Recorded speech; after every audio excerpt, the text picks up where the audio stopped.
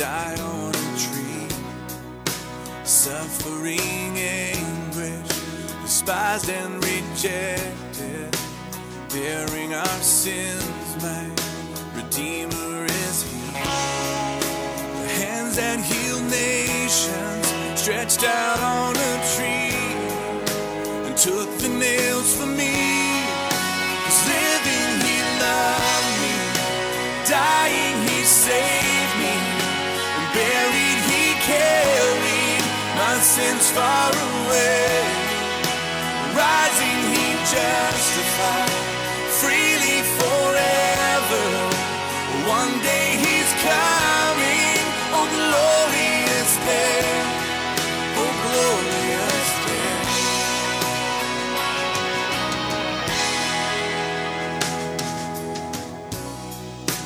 One day the grave could conceal Him no longer.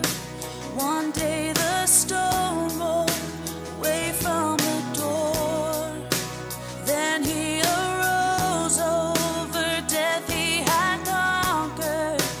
Now is ascended, my Lord evermore. Death could not hold Him, the grave could not keep Him from rising again.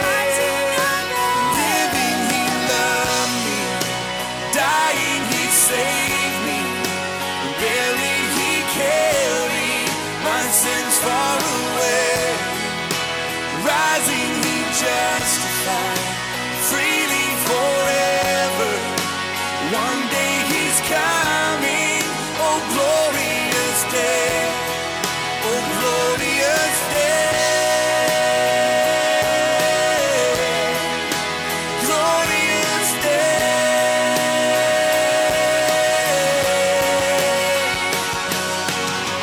One day the trumpet will sound for His coming. One day the skies with His glory will shine. Wonderful day, my beloved one bringing. My Savior Jesus is mine. Living He loved me, dying He saved me, buried He carried my sins far away. Rising He justified, freely forever. One day He's coming, oh glorious day, oh glorious day, glorious day, oh glorious day.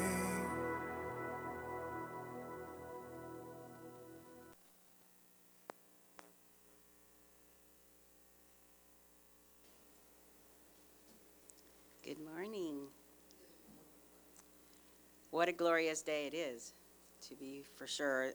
Every day that we are here and gathered together is a glorious day. We're going to be reading on page 1401, 1 John 4. While you're turning there, our announcements today. Nina had another fall and bruised herself up, and so they're not here today. We pray some truth will be revealed in what's going on there. We are praying for Joe's dad, Martin, and Daniel's dad, Lee, and we're praying for Roger and Deborah who are traveling. And there's 2 surgeries coming up. Teresa has a surgery in May, and Adam has a surgery in April. So we are mindful of what God is doing in all those places, and that He could guide us and direct us in those things. So we're going to be reading in John 4, verse 7 through 12. 1 John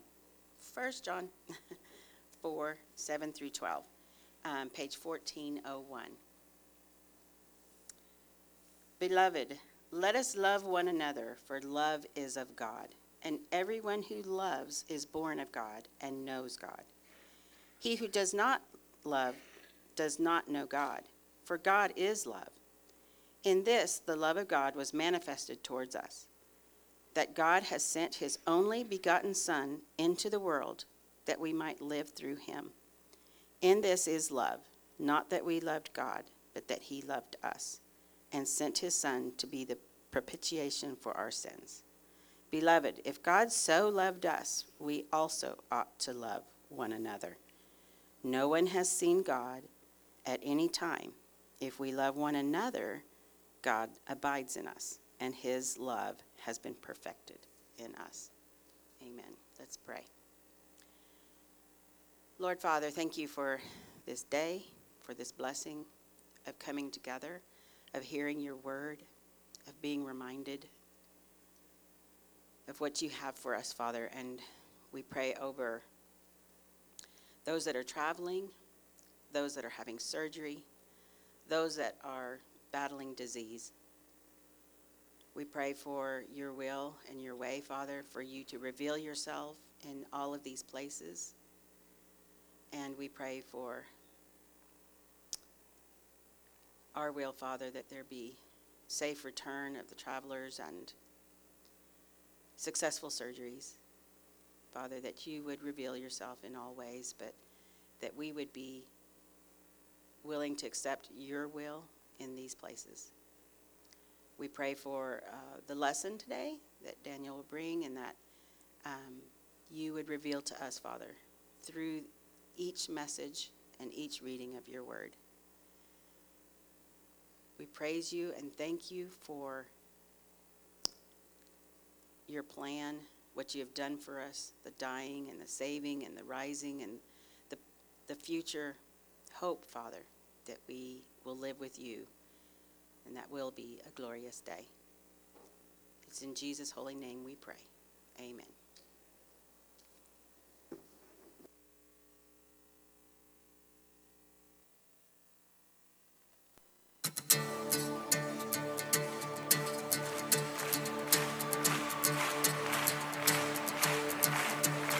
I was buried beneath my shame. Who could carry that kind of weight? It was my turn till I made. I was breathing but not alive. All my failures I tried to hide.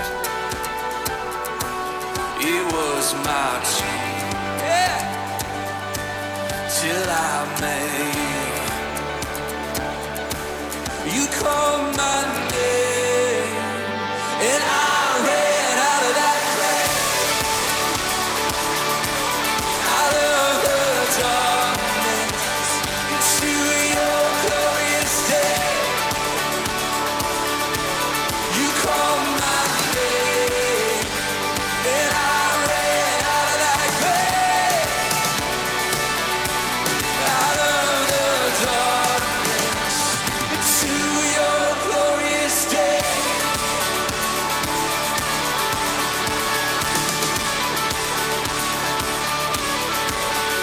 Now your mercy has saved my soul.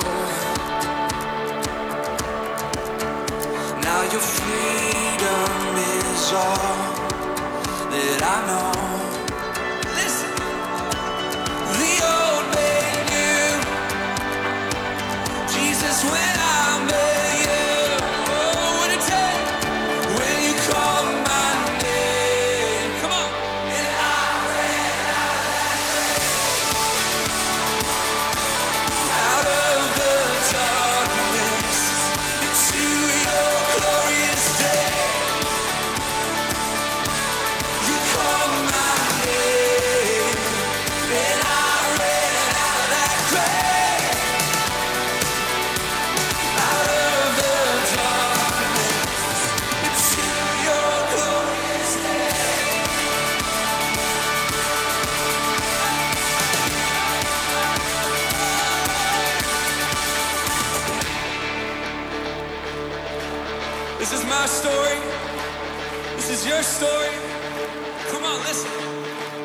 I needed rescue, my sin was heavy. The chains break at the weight of your glory. I needed shelter, I was an orphan. Now you call me a citizen of heaven. When I was broken, you were my healing. Now your love is the air that I'm breathing. I have a future, my eyes are open. 'Cause when you call my name, shout it, I ran out of that grave, out of the darkness, into your glorious day. You called my name, and I ran out of that grave, out of the darkness, into your glorious day. Oh, come on, hey.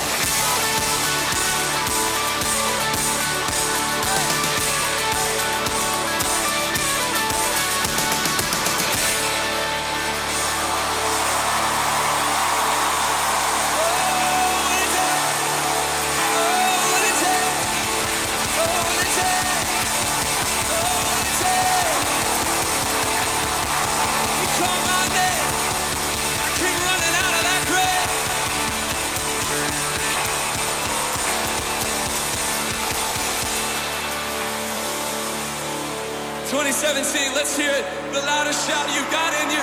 Give it to us. Come on.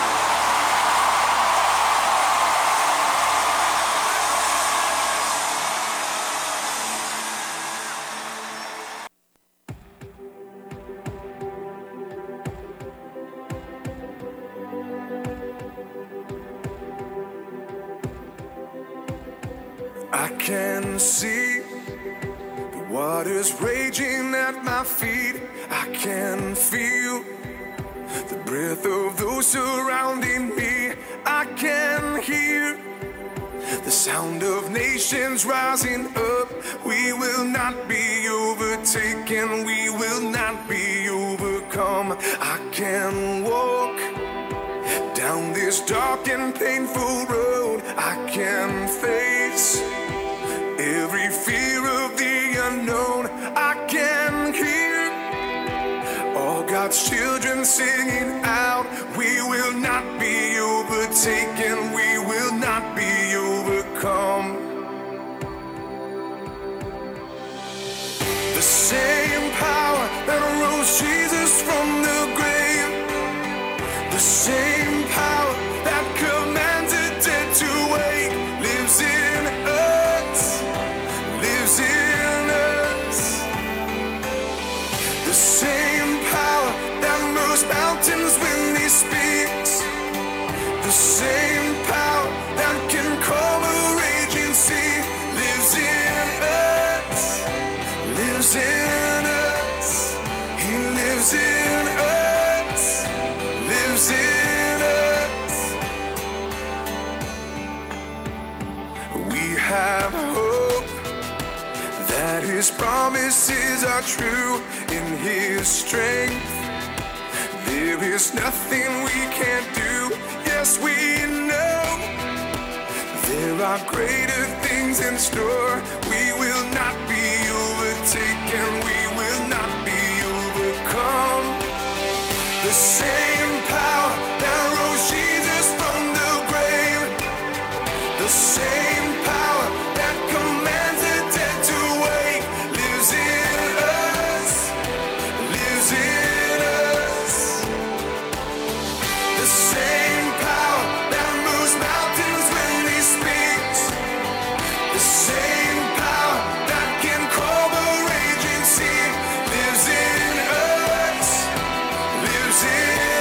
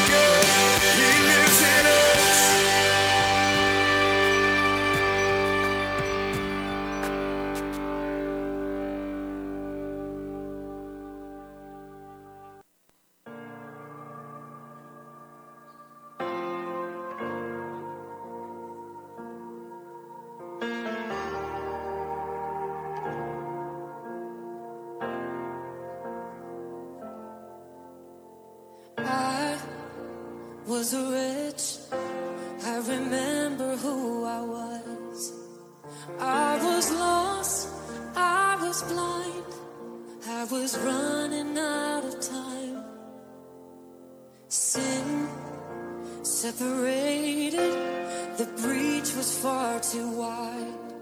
But from the far side of the chasm, you held me in your sight.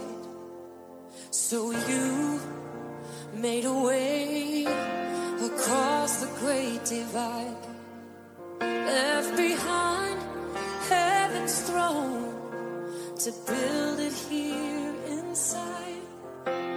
And there at the cross, you paid the debt I owe, broke my chains, freed my soul. For the first time I had hope. Thank you, Jesus, for the blood applied. Thank you, Jesus, it has washed me white. Thank you, Jesus, you have saved my life, brought me from the darkness into glorious light.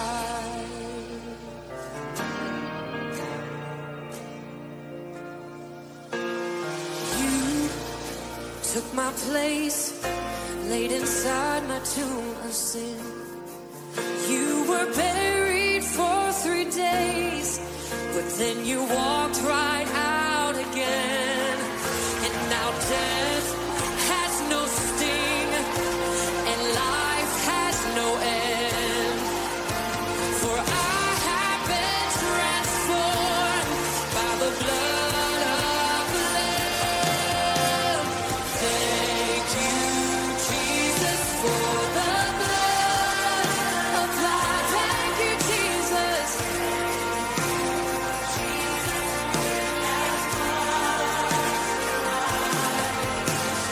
Thank you, Jesus, you have saved my life, brought me from the darkness into glorious light. There is nothing stronger than the wonder-working power of the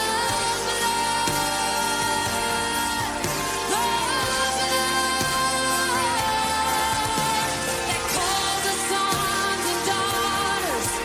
We are ransomed by our Father through the blood.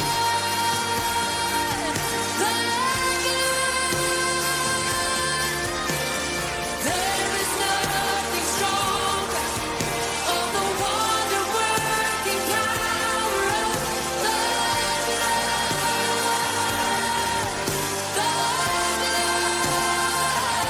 that calls us sons and daughters. We are ransomed by our Father through the blood.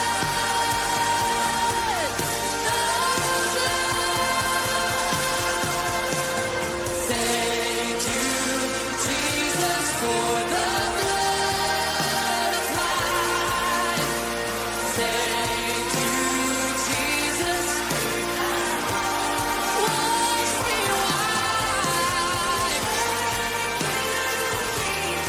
You have saved my life,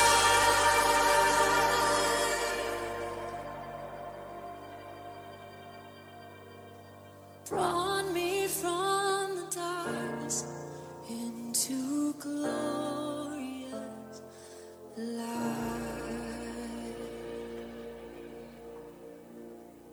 Glory to his name.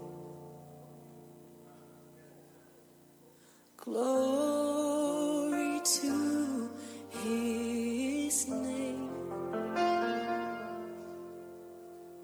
There to my heart was the blood applied.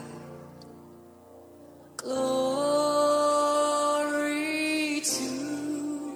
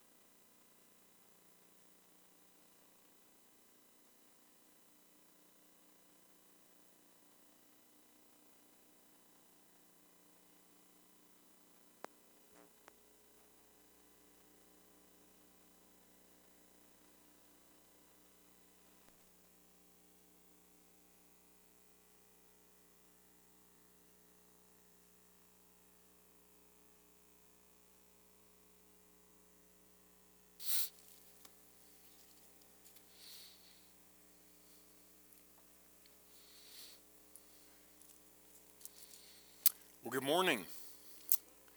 It is wonderful to be with y'all this morning.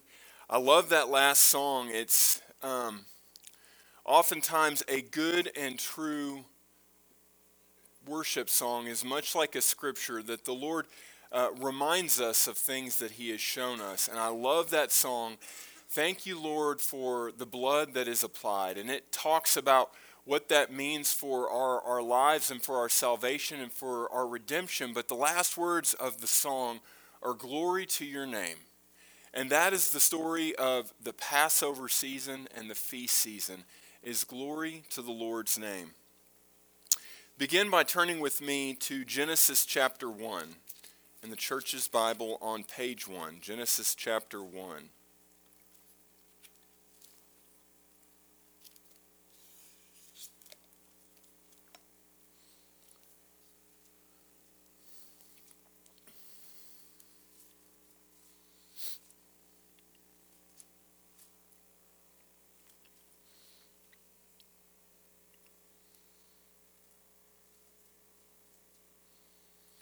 I was telling her yesterday that this is my favorite time of year.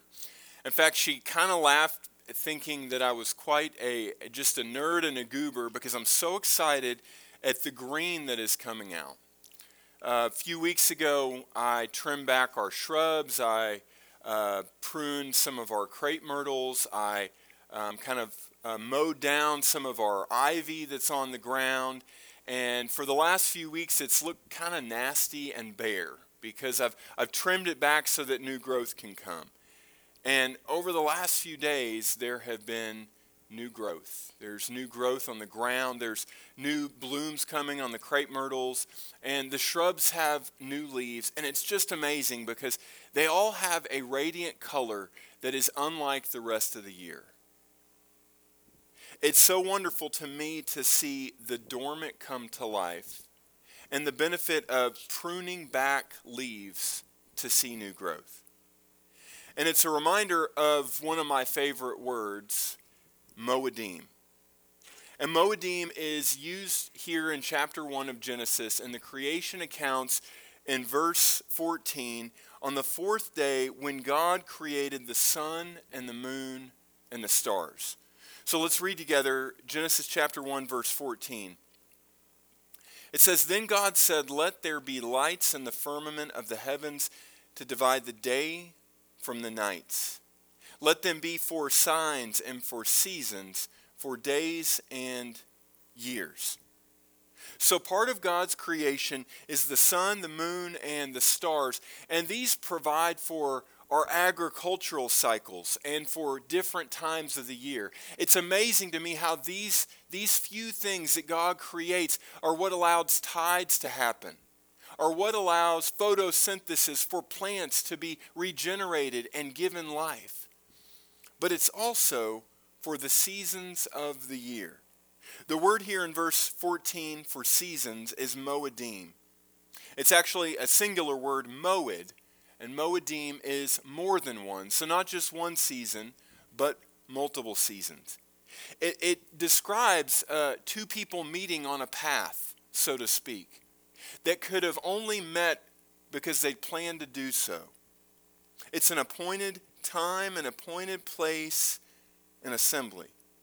And so as part of God's creation, He designed this celestial body in the sky that scientists have been studying for thousands of years, and that this celestial body would keep His time.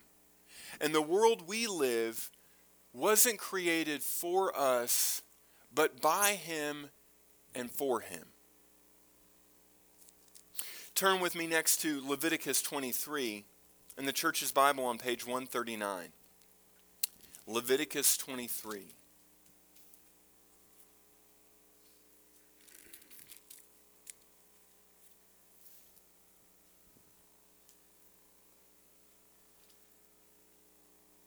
So this word moedim that is used for the cosmos, for the sun and the moon and the stars, God then uses this word that means forever our world will be ordered by His seasons.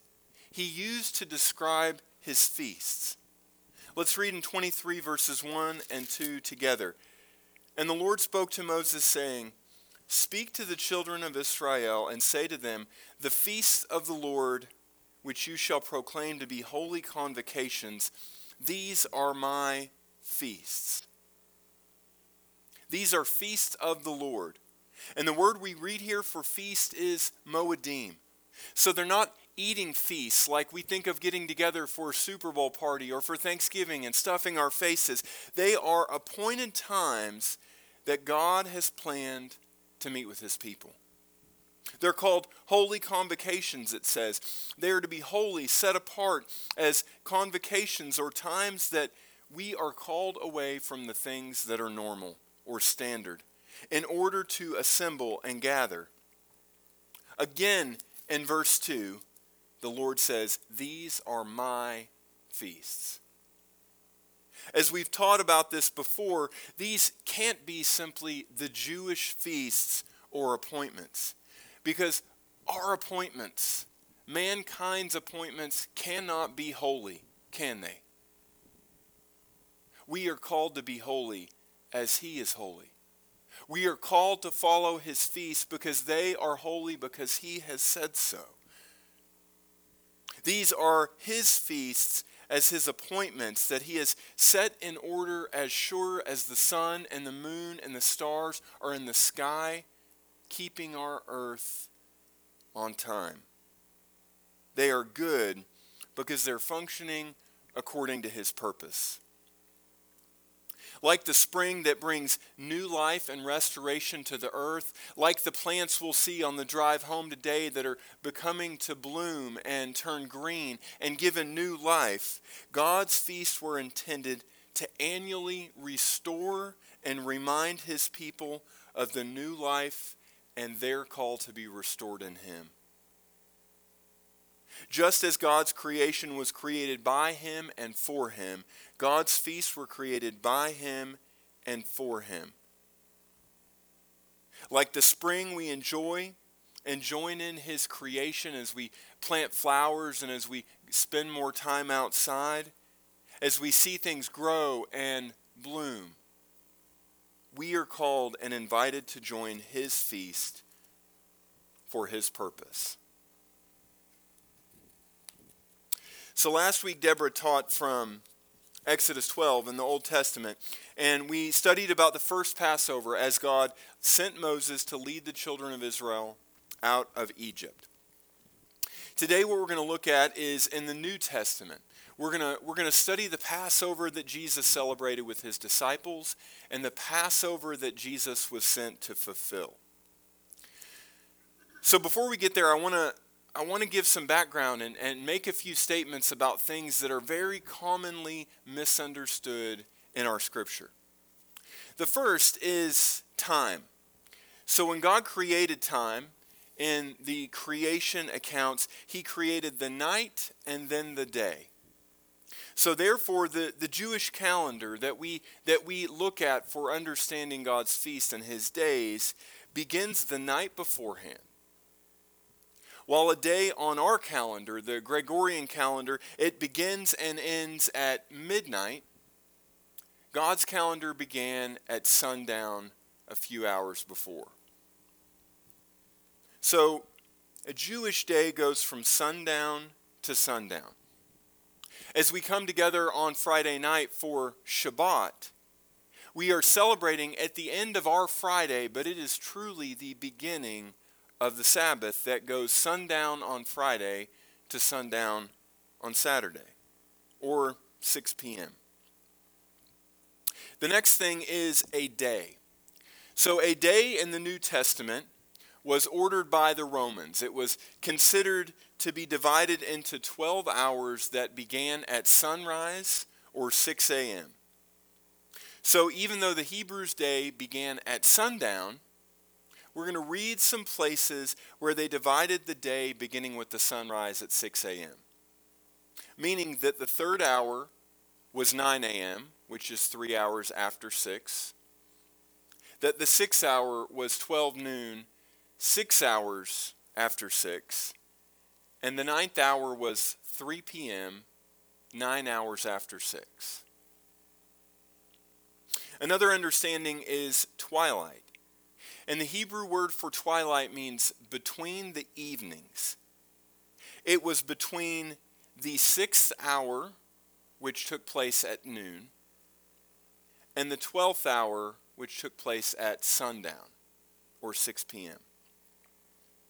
So twilight was the 9th hour, which is 3 p.m.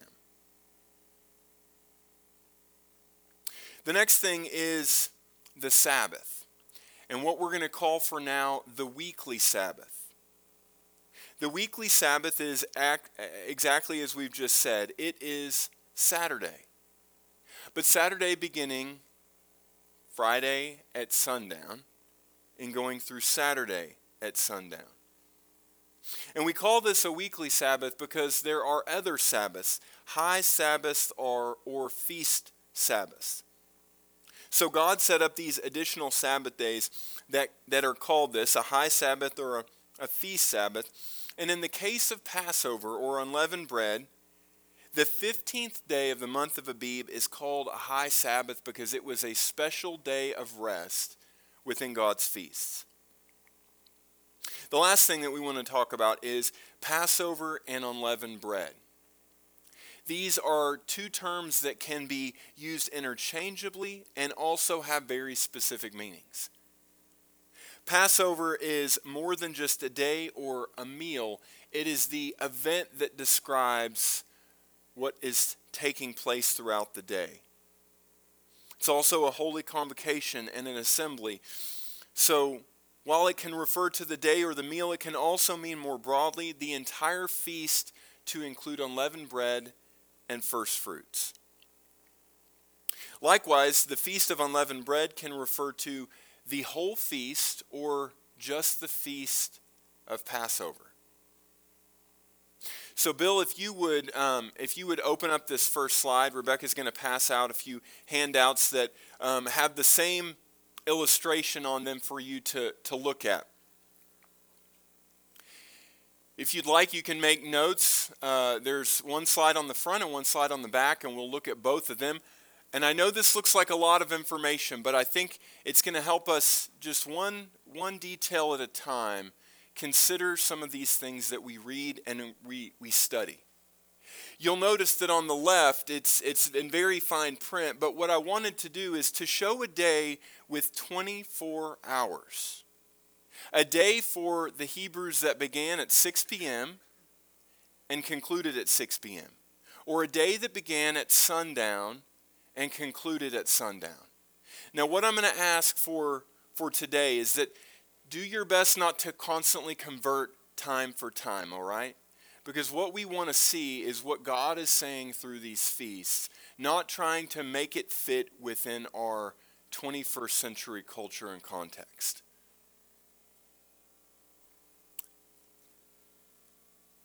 Okay, so turn over a few pages if you've kept your place in Leviticus 23, and we're going to read a little bit more from chapter 23, the feast chapter. And Billy, you're fine if you can just leave the lights dim like that for now. That's wonderful. Thank you. So we're going to read the instructions for Passover in verses 4 through 8. These are the feasts of the Lord, holy convocations, which you shall proclaim at their appointed times. On the 14th day of the first month at twilight, it is the Lord's Passover. And on the 15th day of the same month is the feast of unleavened bread to the Lord. 7 days you must eat unleavened bread. On the first day you shall have a holy convocation. You shall do no customary work on it. But you shall offer an offering made by fire to the Lord for 7 days. The seventh day shall be a holy convocation. You shall do no customary work on it. So the first thing that we want to see is the 14th day of Abib was known as Preparation Day. We read that in verse 5. So the 14th day of Abib is called Preparation Day. It begins at 6 p.m. at sundown and it goes through the following day at 6 p.m. or sundown. We've read it in Leviticus 23:5. And what we read is that the lamb was killed at twilight. The next thing that we want to see is the 15th day of Abib. It says the 15th day of the same month, which is Abib. The 15th day of Abib, so this is the next day at 6 p.m. at sundown, begins the feast of unleavened bread. This day is considered a high Sabbath because this day is not always on a Friday of the week, but it is a day that is a Sabbath that they are to have a rest. So it's considered a high Sabbath. Unleavened bread as a feast is going to last 7 full days. So from the 15th day of Abib to the 21st day of Abib. And that's what we read in Leviticus 23:6. Now, a few other important details. We're gonna read a little bit more first. So let's look down at first fruits, which is a part of this feast as well. So we'll read in Leviticus 23, verses 9 through 14. And the Lord spoke to Moses, saying, "Speak to the children of Israel, and say to them, when you come into the land which I give you, and reap its harvest, you shall bring a sheaf of the first fruits of your harvest to the priest. He shall wave the sheaf before the Lord to be accepted on your behalf. On the day after the Sabbath, the priest shall wave it. You shall offer on that day, when you wave a sheaf, a male lamb of the first year without blemish as a burnt offering to the Lord. Its grain offering shall be 2/10 of an ephah of fine flour mixed with oil, an offering made by fire to the Lord for a sweet aroma, and its drink offering shall be of wine, 1/4 of a hin. You shall eat neither bread nor parched grain nor fresh grain until the same day you have brought an offering to the Lord. It shall be your statute forever throughout your generations in all your dwelling places."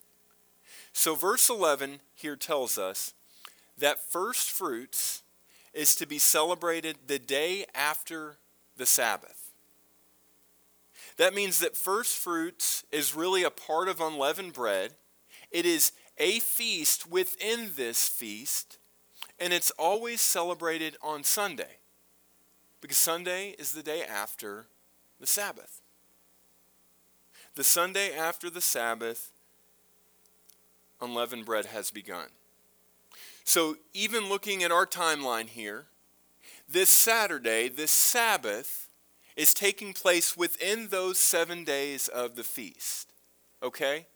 And after that Sabbath has occurred, the first day of the week, or Sunday, they are to have a wave offering before the Lord for first fruits. So first fruits is always going to be on a Sunday because it comes after the Sabbath.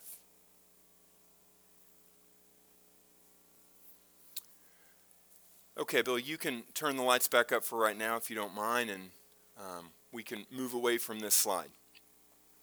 So now we're going to shift to the New Testament to look at the Passover meal, the Seder, that Jesus celebrated with his disciples. So turn with me to Luke 22, please. Page 1214. Luke 22.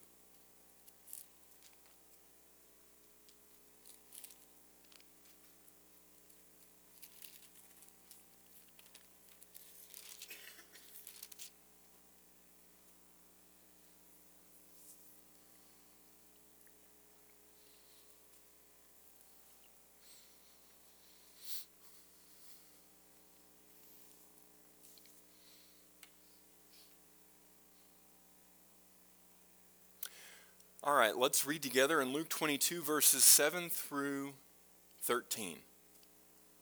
Then came the day of unleavened bread, when the Passover must be killed. All right, Bill, if you don't mind to put that slide back up, let's actually look back at this.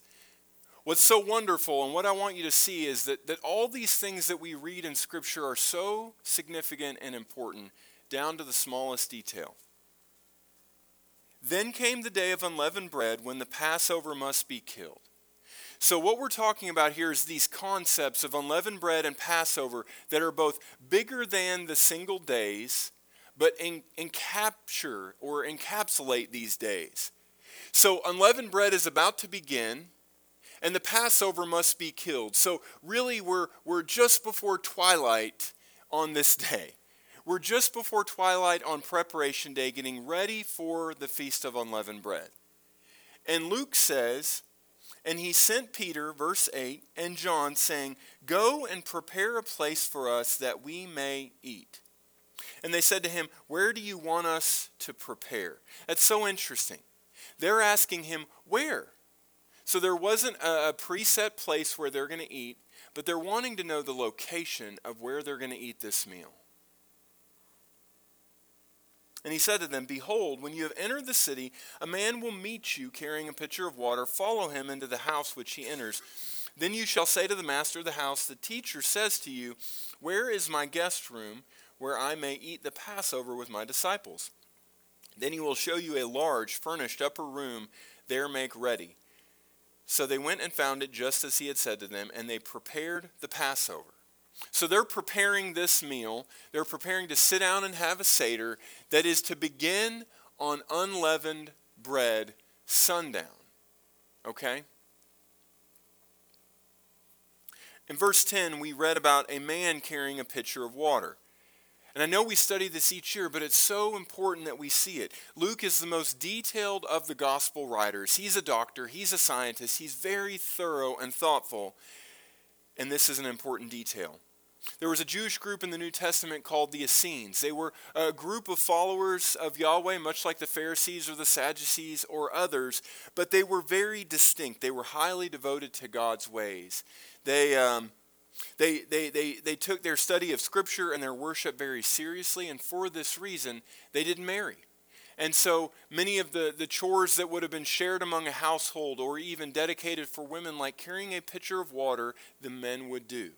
So Jesus sends them not just to find a man randomly in any part of Jerusalem, but I believe that this was the Essene quarter.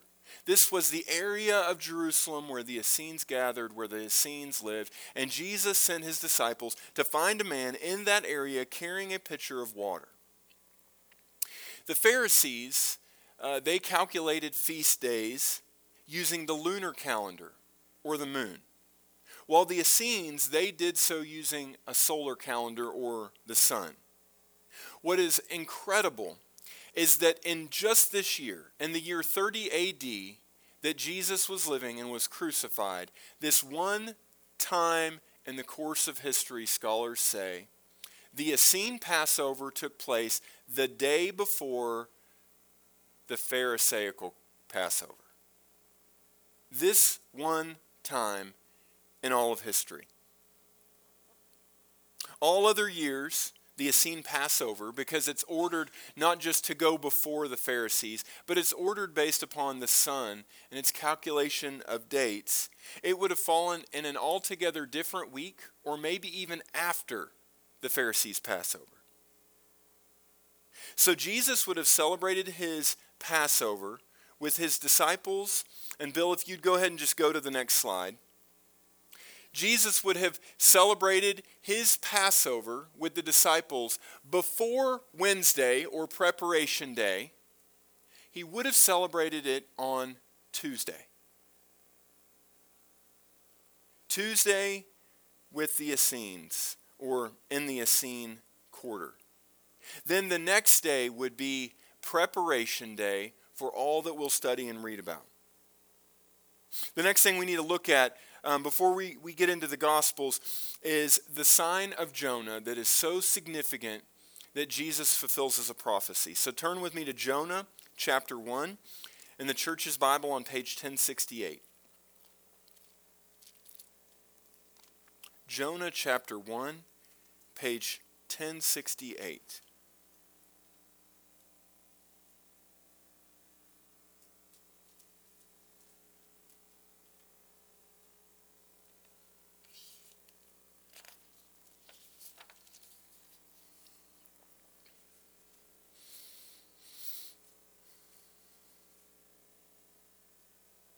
Chapter 1, verse 17 says, "Now the Lord had prepared a great fish to swallow Jonah.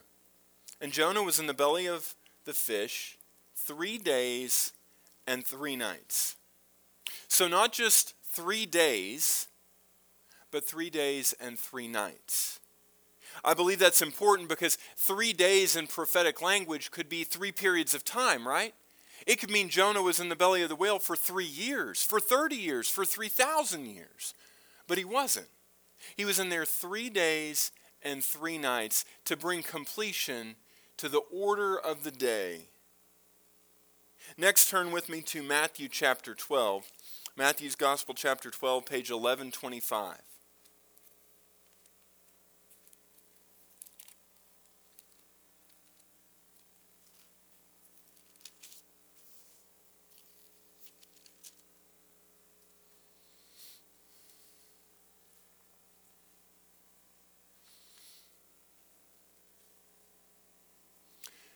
We'll read in chapter 12 in verses 38 through 40. Then some of the scribes and Pharisees answered, saying, "Teacher, we want a sign from you." But he answered and said to them, "An evil and adulterous generation seeks after a sign, and no sign will be given to it, except the sign of the prophet Jonah.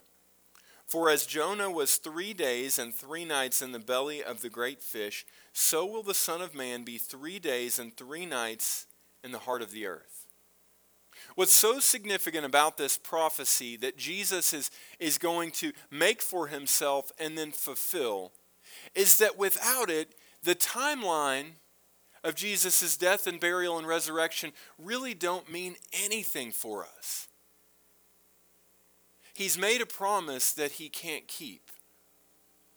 And if that's true, how will he keep the promise of redeeming mankind to himself like his Father set in motion back in Egypt with the Passover?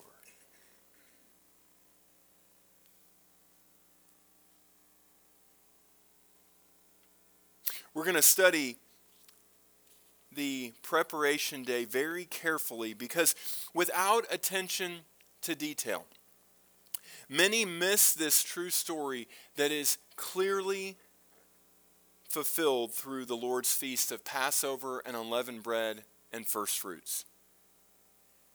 Many manipulate Jesus' crucifixion to exclude the 3 days and 3 nights of Jonah's prophecy. Without these feasts, we end up with false Moedim, like Lent, like Maundy, Thursday, like Good Friday and Easter. These days are not holy. In fact, they are very unholy.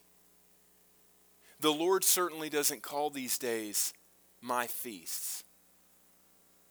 But these feasts, the Lord's feast, are miraculously fulfilled through Jesus. It's why the Gospels that we read go into such great and intense detail of the things that they saw happening. Just like Deborah and I would observe the same situation and pull away different details, each of the Gospel writers noticed different things. But that's a good thing, because collectively they corroborate this great, not just story, but gospel. So while some are confused oftentimes about the details of the crucifixion and when they took place, it's because they want to see the crucifixion the way they want to see it instead of seeing it the way that it happened. It didn't happen on our calendar that begins at midnight and ends at midnight. It happened on God's calendar that begins at sundown and concludes at sundown. It happened on God's calendar that is concerned with his Sabbaths and his feasts. So we're going to start with Wednesday, the preparation day. Wednesday begins at 6 p.m. in the evening. And what we're going to see is that Jesus was crucified at the 3rd hour and he died at twilight. So first we're going to start with Mark's Gospel. Let's look on Mark 15, page 1174.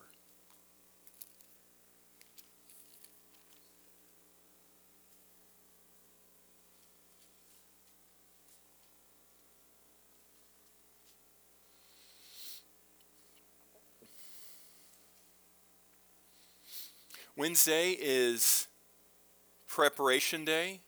It is the 14th day of Abib, which is so important because these things have to line up with what God had done in the Old Testament.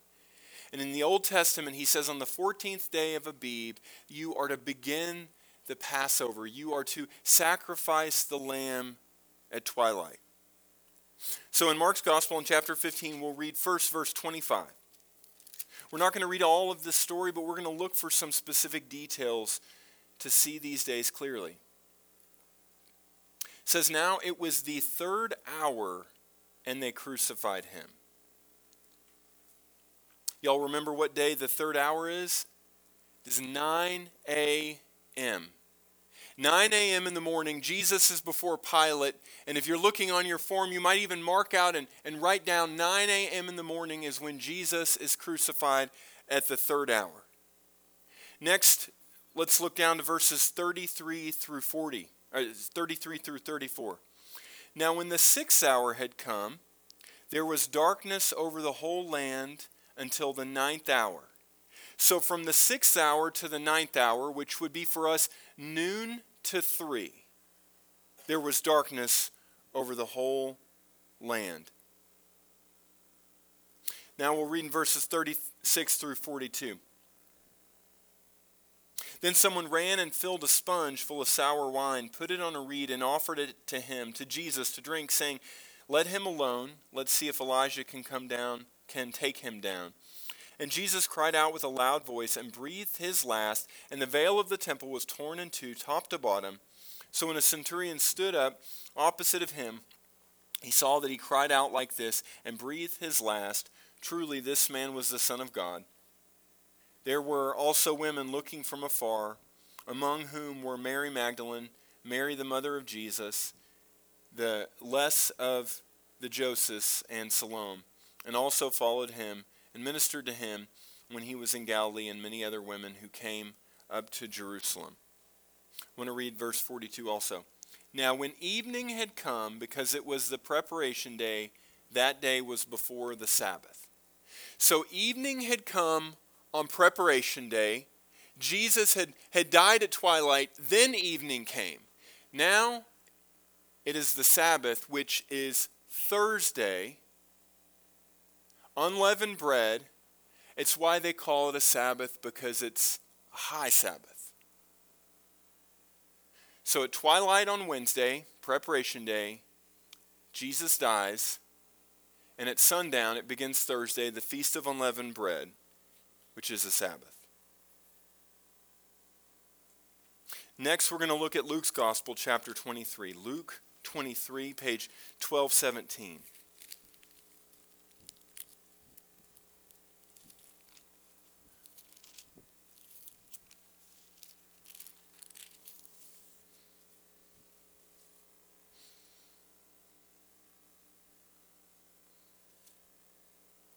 Few things we had read through in Mark, but we didn't say, was that Joseph of Arimathea wrapped Jesus' body in linen, and he put it in a tomb.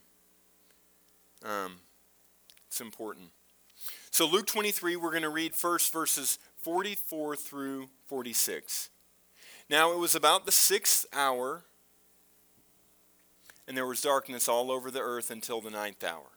Luke concludes with what we read in Mark, right? From the 6th hour to the 9th hour, there is darkness. The sun was darkened, and the veil of the temple was torn in two. And when Jesus had cried out with a loud voice, he said, Father, into your hands I commit my spirit. Having said this, he breathed his last. So just like Mark, darkness from the 6th hour to the 9th hour. Also like in Mark, the veil was torn in two. Now skip down to verse 50. We'll read 50 through 54. Now behold, there was a man named Joseph, a council member of a good and just man. He had not consented to their decision indeed. He was from Arimathea, a city of the Jews, who himself was also waiting for the kingdom of God. This man went to Pilate and asked for the body of Jesus. Then he took it down and wrapped it in linen, laid it in a tomb that was hewn out of rock, where no one had ever been laid. That day was the preparation, and Sabbath drew near. We read the same things here, that this Joseph of Arimathea, he takes Jesus' body, he puts it in linen, he puts it in the tomb, and it says that was the end of the preparation day, for the Sabbath drew near.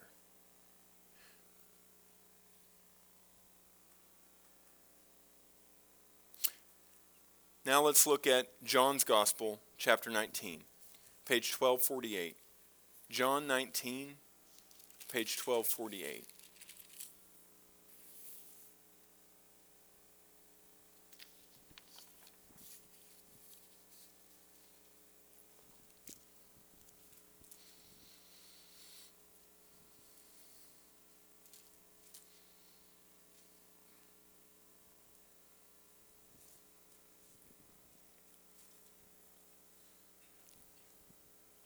We'll read in chapter 19, verses 28 through 30 to begin. After Jesus, knowing that all things were now accomplished, that the scripture might be fulfilled, said, I thirst. Now a vessel of sour wine was sitting there, and they filled it with a sponge of sour wine, put it on hyssop, and put it to his mouth. When Jesus had received the sour wine, he said, It is finished. And bowing his head, he gave up his spirit. So Jesus, like the other Gospels, has a drink of wine.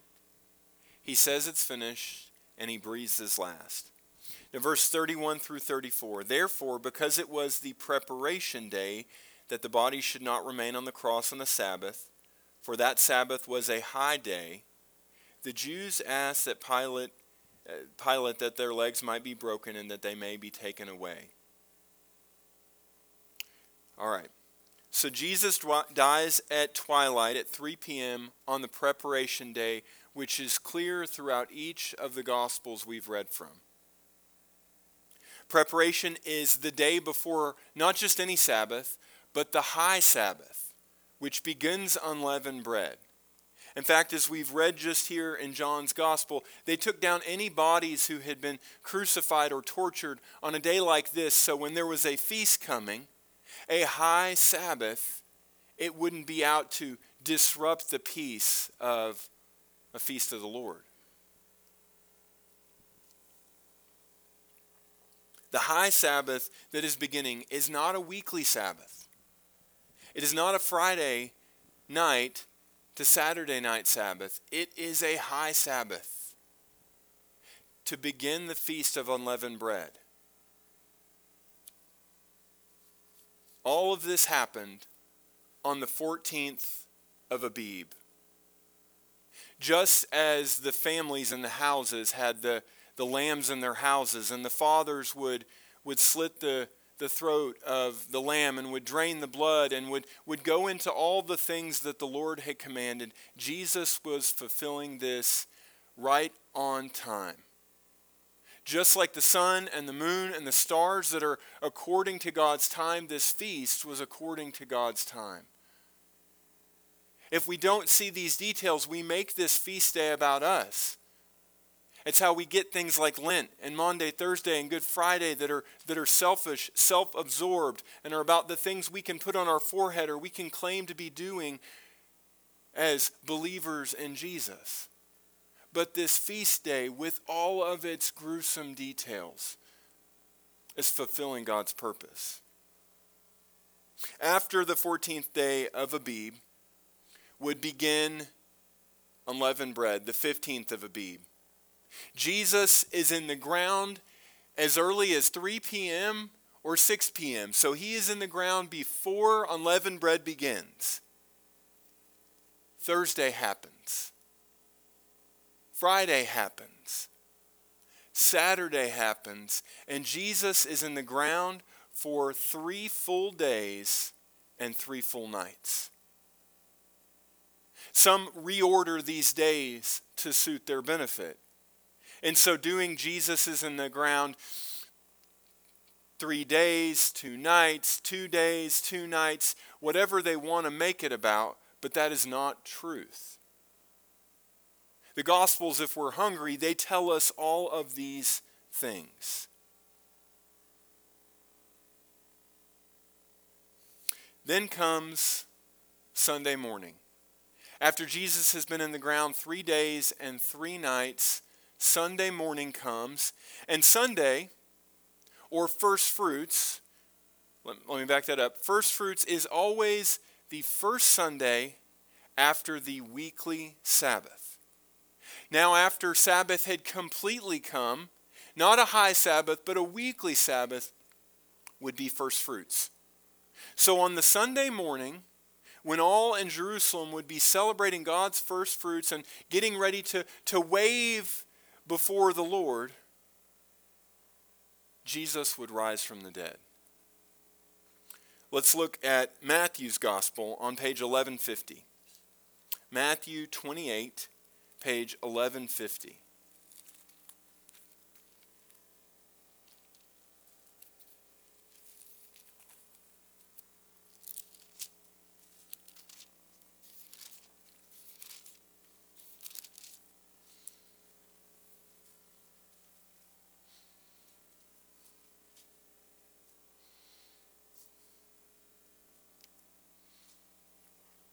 Okay, in Matthew 28, we'll read verses 1 through 8.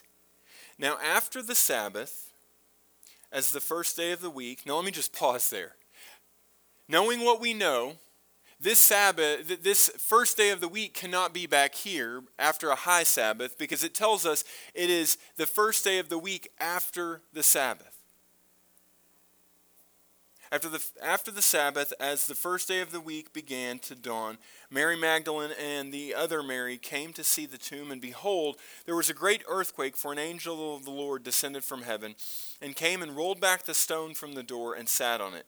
His countenance was like lightning, and his clothing was as white as snow, and the guards shook for fear of him, and became like dead men. But the angel answered and said to the women, "Do not be afraid, for I know that you seek Jesus who was crucified. He is not here. He is risen, and he has said, 'Come see the place where the Lord lay. And go quickly and tell his disciples that he is risen from the dead.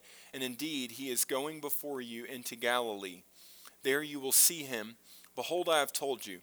So they went out quickly from the tomb with fear and great joy, and ran to bring word to his disciples."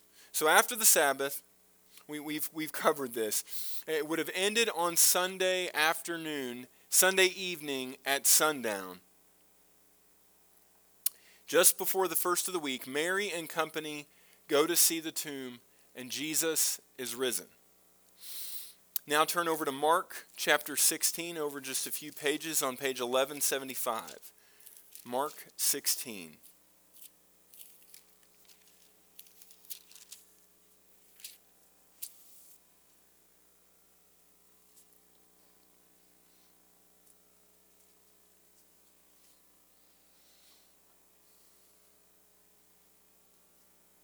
We'll read in Mark 16, verses 1 and 2. Now when the Sabbath was past, Mary Magdalene, Mary the mother of James, and Salome brought spices that they may come and anoint him. Very early in the morning on the first day of the week, they came to the tomb when the sun had risen. Okay, so when the Sabbath was past, just as Matthew's gospel has said, we've covered that. The Sabbath has passed.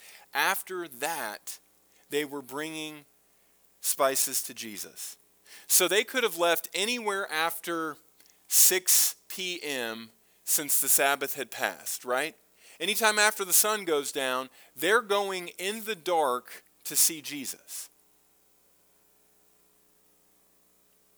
Very early in the morning on the first day of the week. That's Sunday. It says very early in the morning. Some translations say later in the verse, just at sunrise or just after sunrise. I believe that a best translation would be at earliest sunlight. It wasn't at 9 o'clock in the morning. It wasn't even at 7 in the morning. It says it was very early, and if the sun had already risen, those would be two different times. But at earliest possible sunlight. We're going to look at some other Gospels to see this, but I want to make that point clear. Turn next to Luke 24, over just a few pages to your right. Luke 24, page 1218.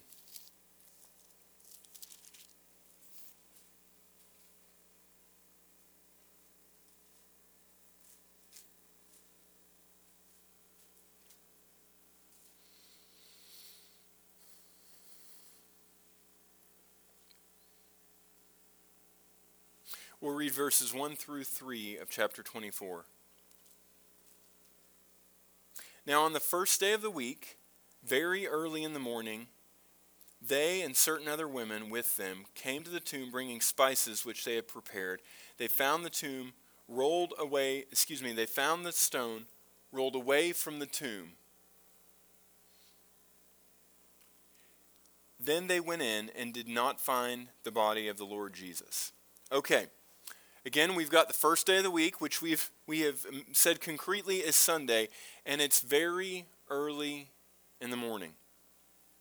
Last gospel we're going to look at here is John 20.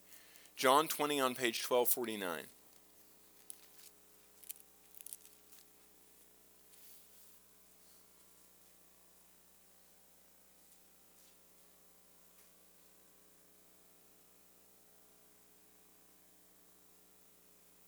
John 20, we will read verses 1 through 9. Now on the first day of the week, Mary Magdalene went to the tomb early while it was still dark and saw that the stone had been taken away from the tomb. Then she ran and came to Simon Peter and to the other disciple whom Jesus loved and said to them, "They have taken away the Lord out of the tomb, and we do not know where they have laid him."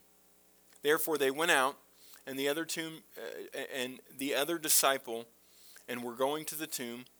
So they both ran together, and the other disciple outran Peter and came to the tomb first. And he, stooping down and looking in, saw the linen clothes lying there, and he did not go in. Then Simon Peter came out following him, went into the tomb, and he saw the linen clothes lying there, and the handkerchief that had been around his head, not lying with the linen cloths, but folded in a place by itself. Then the other disciple who came to the tomb first went in also, and he saw and believed, for as yet they did not know the scripture that he must be risen again from the dead. Then the disciples went away to their homes.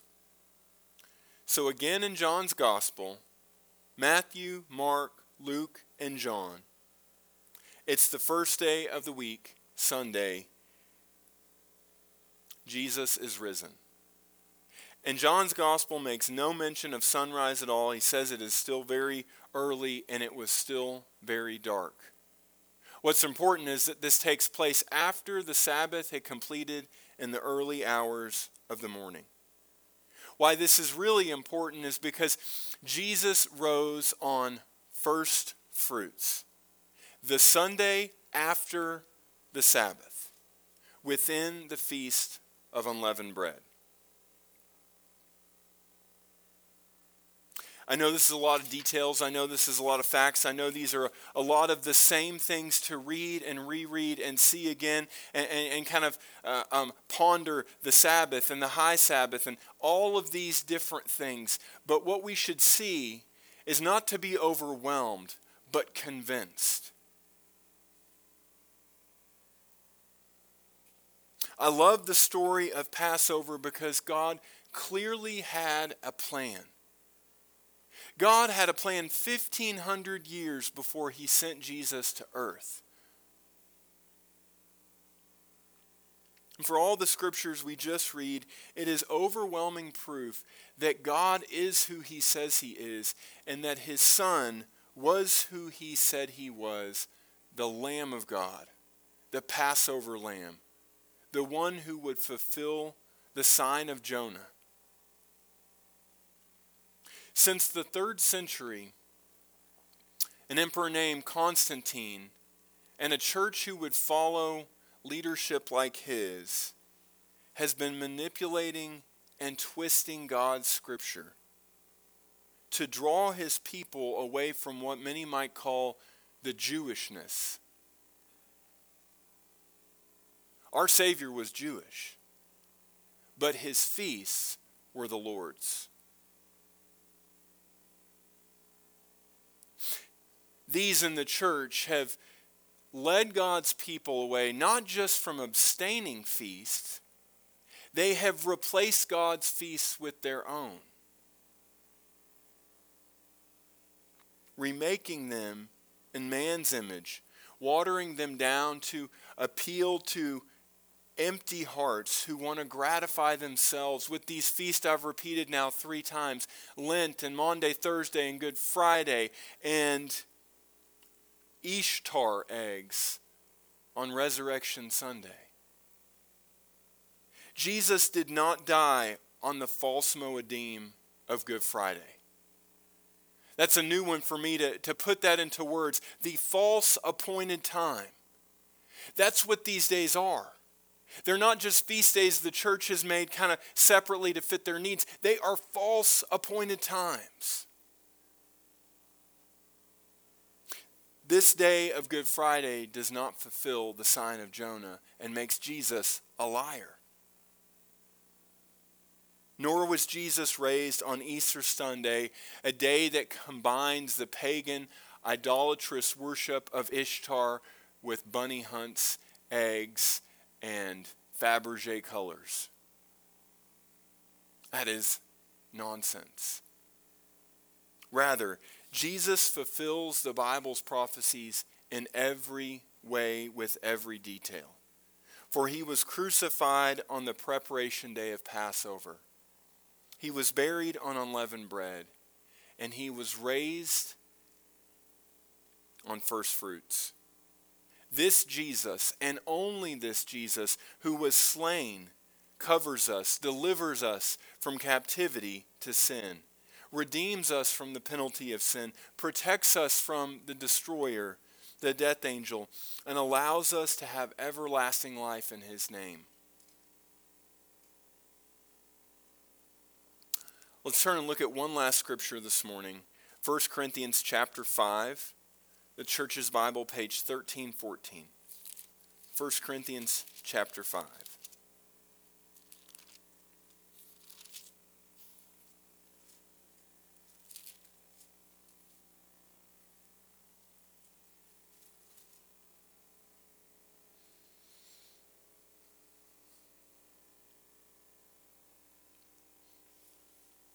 Paul writes this letter of 1 Corinthians to a predominantly Gentile church, a church that wouldn't have been taught Passover on unleavened bread and first fruits. They wouldn't have spun dreidels as young children and hunted for the iphicomon. These were Gentiles like you and I, who were brought near to God's way and grafted into his truths. Paul says this to them in chapter 5, verses 7 through 8. Therefore purge out the old leaven, that you may be a new lump, since since you are truly unleavened. For indeed Christ, our Passover, was sacrificed for us. Therefore let us keep the feast not with old leaven, nor with the leaven of malice and wickedness, but with the unleavened bread of sincerity and truth. Paul says this to Gentiles like you and I. He says, first off, we should keep this feast. And why should we keep it? Because Jesus is the Passover lamb. Jesus offers us unleavened bread. He was sacrificed for us, so let us keep the feast. And not let us just keep the feast for celebration's sake, but to continually fulfill being unleavened and without sin.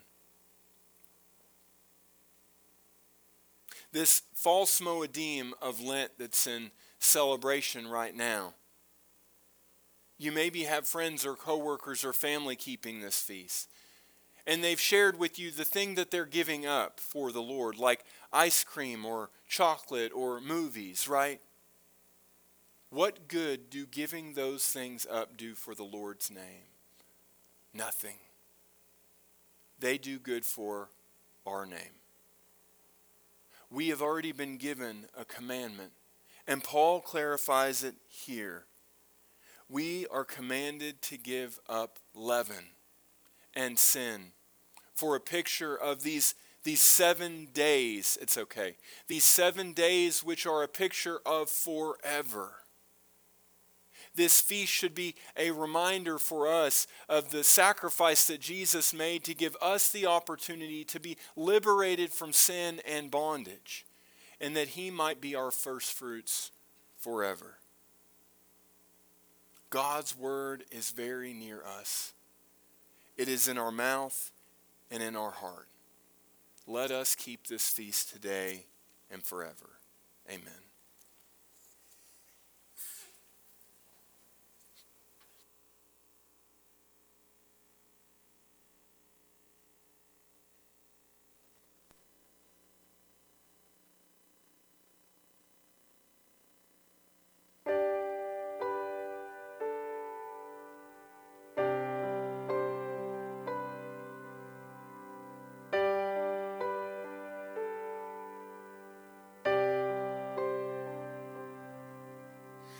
Oh, the blood, crimson love, price of life's demand,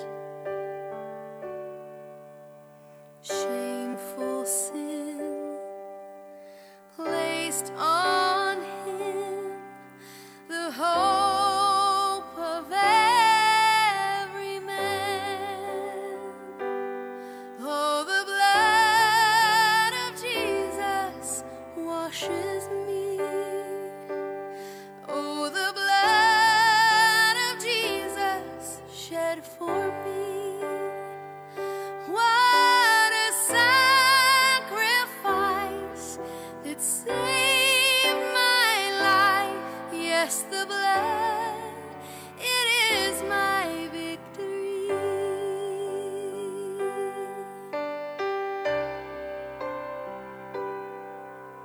Savior, Son, Holy One, slain so I can live. See the Lamb, the great I am, who takes away my sin. Oh, the blood of Jesus washes me. Oh, the blood of Jesus shed for me. What